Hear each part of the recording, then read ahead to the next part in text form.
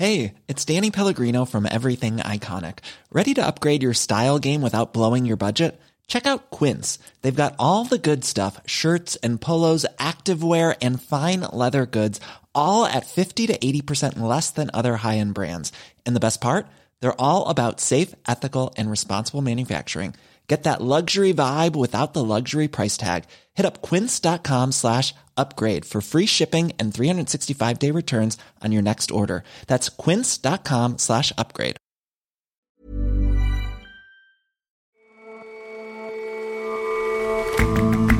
Hello and welcome to The Intelligence on Economist Radio. I'm your host, Jason Palmer. Every weekday, we provide a fresh perspective on the events shaping your world.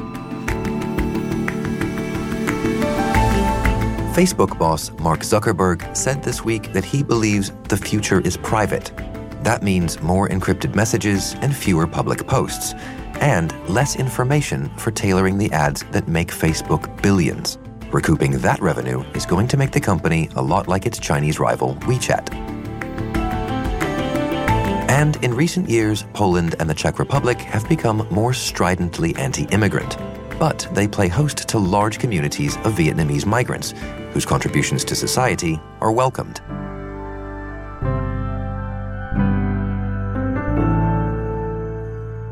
First up, though.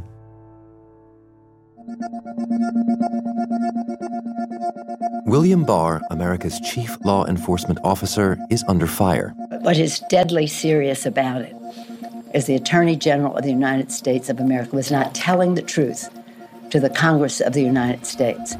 That's a crime. The House Speaker, Nancy Pelosi, made her accusation yesterday following Mr. Barr's appearance before a Senate panel on Wednesday.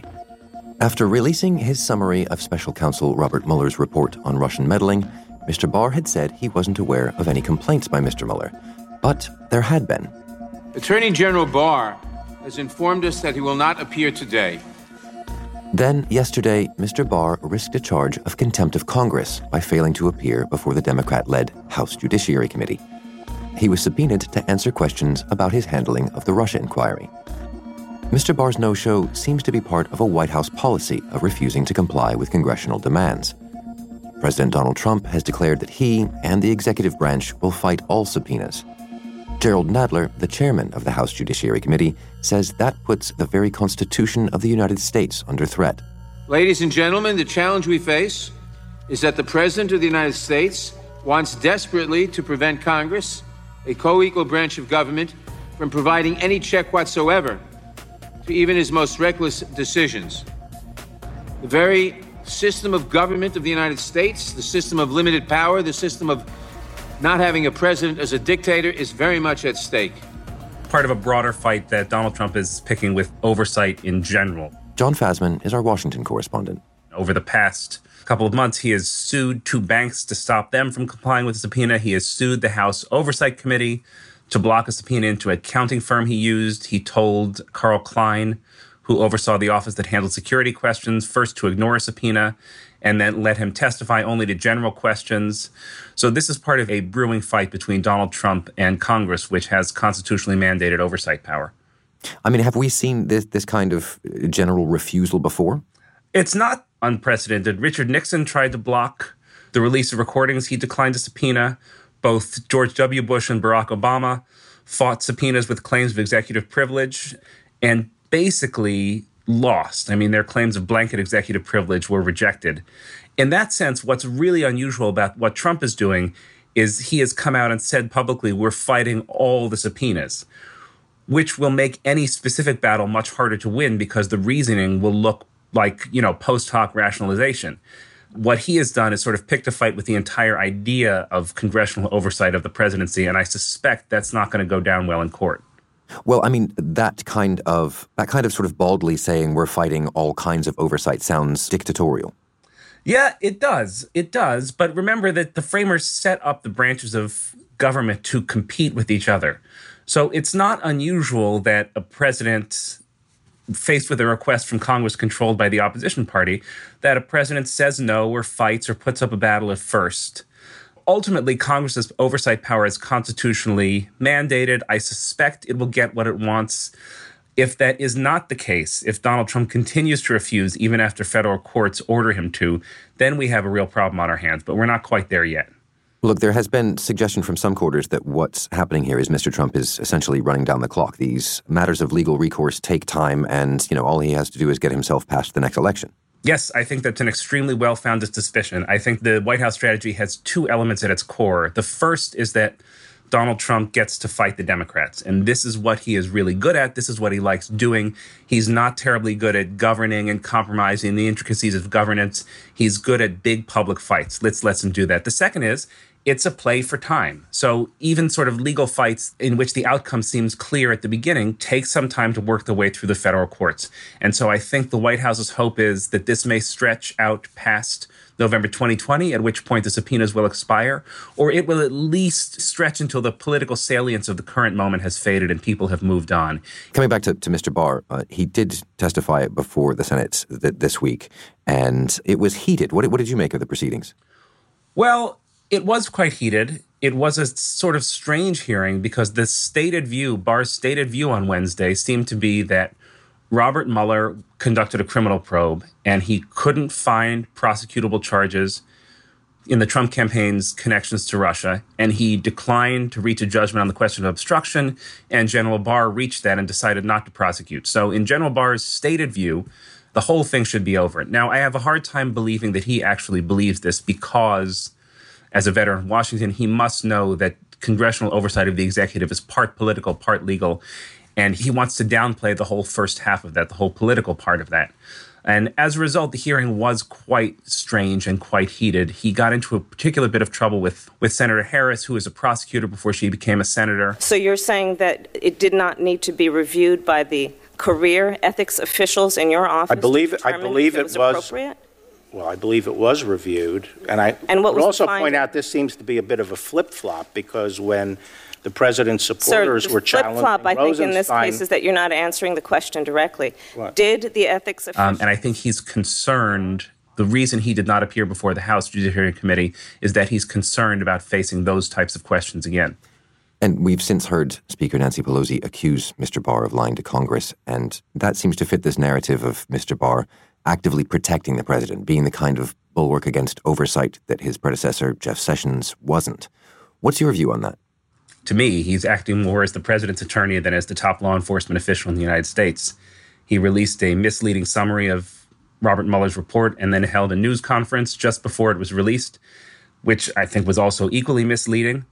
And so what do you think will transpire then? When Mr. Barr refuses to show up and he is possibly held in contempt, how does this part of the tale play out, do you think?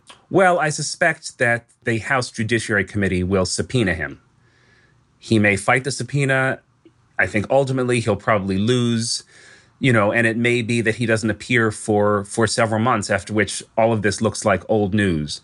But ultimately, if the committee wants him there, he's going to be there. And will the same go for the rest of the White House's stonewalling? Will Congress eventually get its way, or could all this actually become a constitutional crisis? Yes. Well, in a sense, this is sort of the culmination of Donald Trump's presidency. He spent the first 2 years at the head of a unified Republican government, insisting that he did nothing wrong. Robert Mueller's report came out and revealed that while he may not have done anything that could be prosecuted beyond a reasonable doubt as a criminal offense, he did plenty of stuff wrong. You now have congressional committees looking into his financial records. And so he has spent the first 2 years of his presidency saying he didn't do anything wrong, and looks like he's going to spend the next 2 saying nobody has any right to determine whether I did anything wrong. The answer to this fight, the result of this fight, will determine quite possibly the course of his presidency and also the contours of the president and what he is able to get away with for decades to come. And so this is a very consequential fight. We have not reached a constitutional crisis yet, but we can see what that crisis is. John, thank you very much for joining us. My pleasure.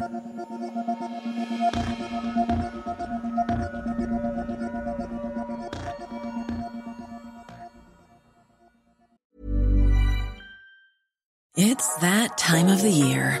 Your vacation is coming up. You can already hear the beach waves, feel the warm breeze, relax, and think about work. You really, really want it all to work out while you're away. Monday.com gives you and the team that peace of mind. When all work is on one platform and everyone's in sync, things just flow. Wherever you are, tap the banner to go to Monday.com.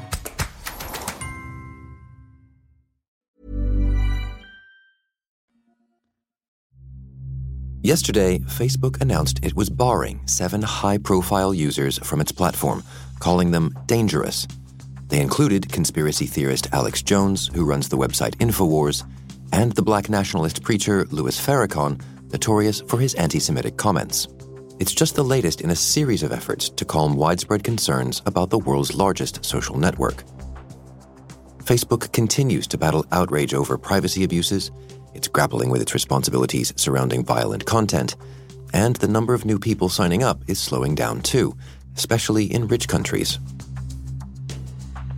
At the company's annual developer conference in California, Mark Zuckerberg announced some changes to the company's products designed to address some of these concerns.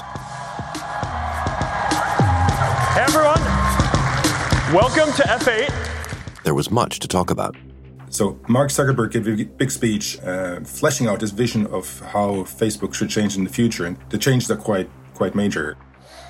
So the basic idea here is that, in all of our lives, we have our public spaces, like our town squares, and we have our private spaces, like our living rooms. It's supposed to be a privacy-focused, as he called it, social networking platform, meaning that all the messages will be encrypted. And in our digital lives, we also need both public and private spaces. And also that means that the core of this new Facebook will be messages and no longer posts on Facebook or on news feeds. Ludwig Siegele is The Economist's U.S. technology editor. So everything you do will be centered around your message stream, a bit like when you use WhatsApp or Messenger. And is this a response to the privacy concerns of its user base, or is this just a good business plan for Facebook, full stop? There are lots of reasons why Mark Zuckerberg is trying to do this. Privacy, the pressure on Facebook to provide more privacy is one reason. But another reason is, and I think the more important reason, is that what people want to do online, in which type of social network they want to move and express themselves, is changing. So Zuckerberg conventional Facebook calls it a town square. Digital equivalents of the town square, where you can do almost anything that you'd want with a lot of people at once. Or you can stay in touch with all your friends, meet new people who share your interests, start businesses, organize fundraisers. And people seem to be more interested now, especially younger people, to have a social network that is more intimate, more private. So that is why they started to use Snapchat.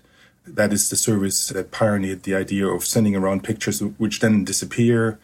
And those messages or pictures are sent to a smaller group of people. And so what Zuckerberg wants to do is reinvent Facebook around messaging and turning into what he calls a living room, a digital living room. So that's the kind of the market pressure, if you like. But how does this look in terms of the much bigger questions being asked about Facebook now in terms of privacy and sort of its weaponization and so on? It changes things on a number of levels. So on this new privacy-focused platform, all the messages will be encrypted. So it's not like the conventional Facebook, where they're basically public, and Facebook can also read them and perhaps use them to target advertising to you. Also, on the conventional Facebook, it's, as I said, a town square, and people can contact you or yell at you in a way as they please. In this new privacy-focused platform, that's no longer possible because the number of friends is smaller, or is supposed to be smaller.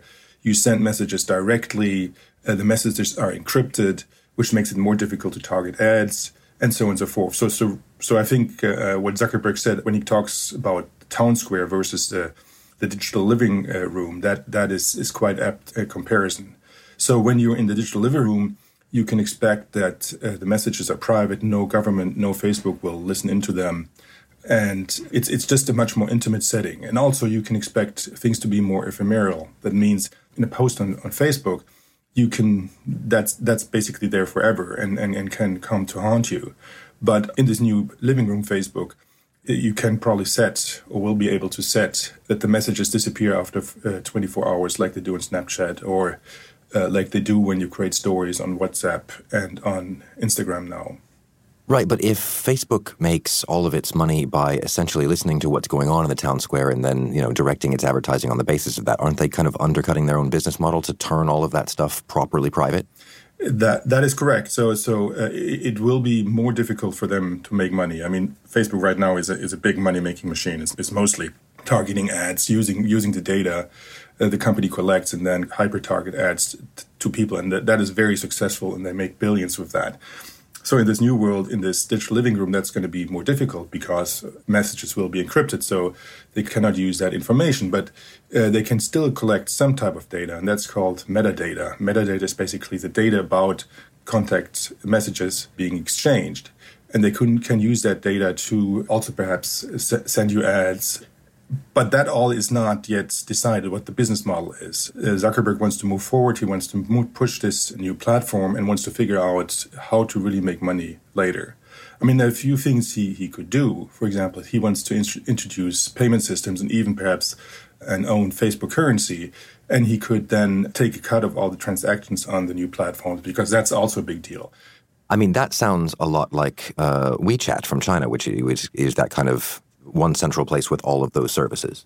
Yes, I mean that's basically the model. I mean, Zuckerberg doesn't say that, but I wouldn't imagine he would. But that's kind of the model. I mean, he says yes, that's kind of the model, but we want to do better. And all of that, though, still depends on everyone being content with around these privacy concerns. Do you think that what he's doing here will calm those concerns sufficiently to make all of this viable?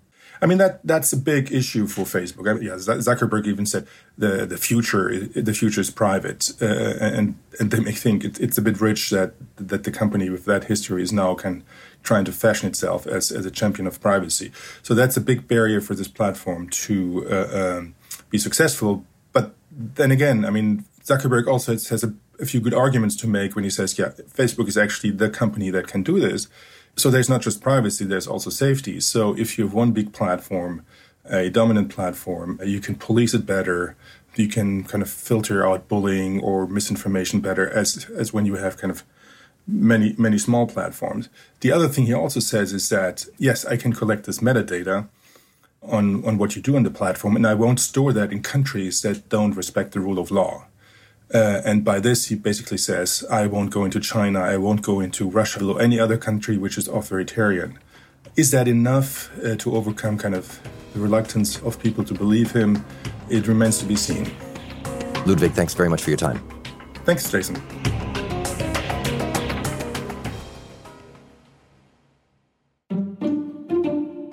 In the wake of Europe's migrant crisis, Poland and the Czech Republic have gained reputations for their hostility to immigrants. But there's a group that's been in these countries for a while and that hasn't been met with the same ill will. As you drive out of Warsaw, you get to Wólka Kosowska.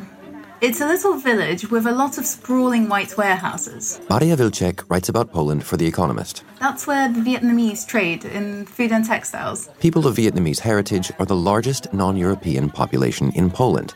And, more or less, they've been welcomed. Traders zip around the corridors on their scooters. You have to actually be quite careful at the crossings, just so you don't get run over by someone in a rush to sell. The air smells of Vietnamese cooking.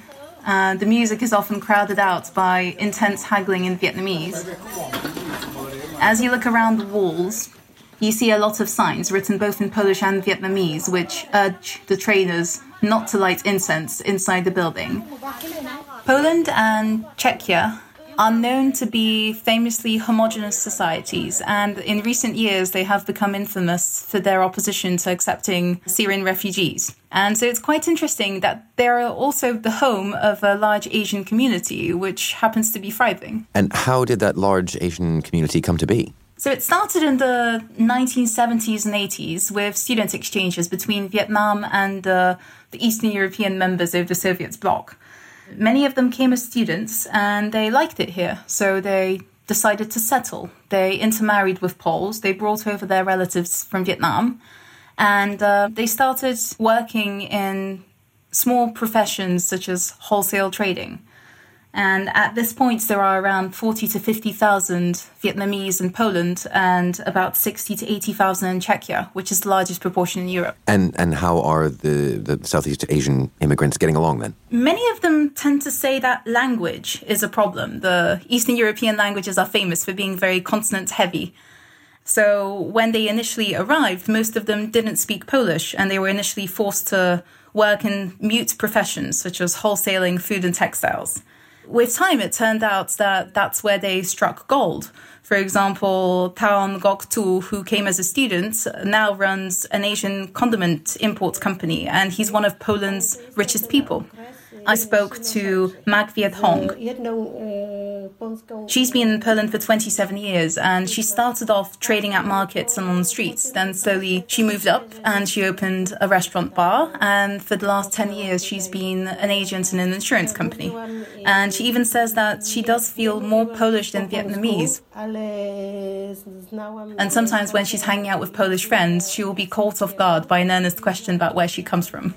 So you mentioned that the Czech Republic and Poland are renowned for opposition to immigration. How is it that the anti-immigrant sentiment has not fallen on these Asian immigrants? Well, the anti-immigrant sentiment is definitely still there.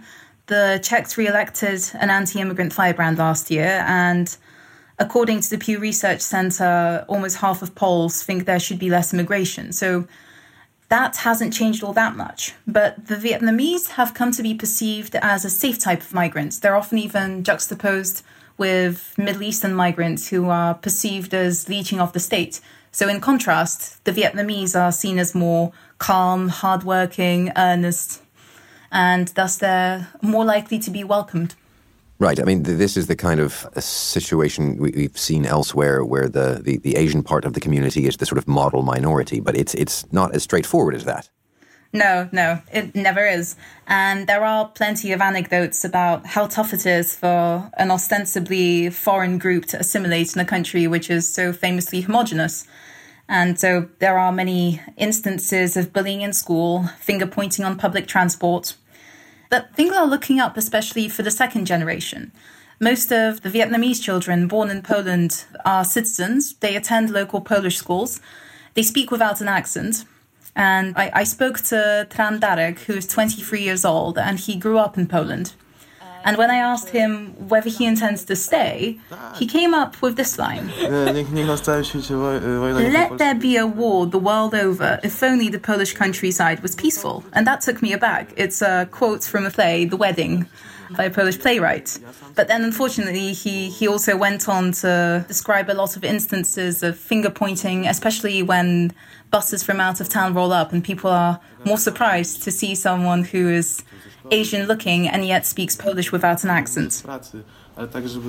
So he still has to face that on a daily basis, although he does say that things are looking better with time, especially since children in school now mostly either have an Asian friend or know someone else who has an Asian friend, or even on a daily basis just encounter them in the markets, and it's normalizing. Maria, thank you very much for your time. Thank you, Jason.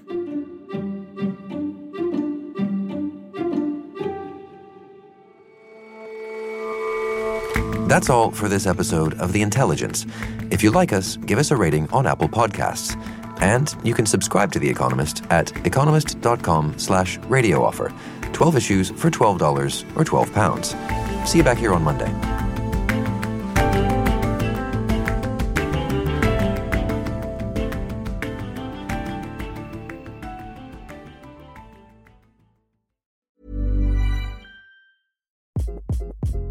Hi, this is Craig Robinson from Ways to Win, and support for this podcast comes from Invesco QQQ, the official ETF of the NCAA. The future isn't scary. Not realizing its potential, however, could be. Just like on the recruiting trail, I've seen potential come in many forms as a coach. Learn more at Invesco.com/QQQ. Let's rethink possibility. Invesco Distributors, Inc.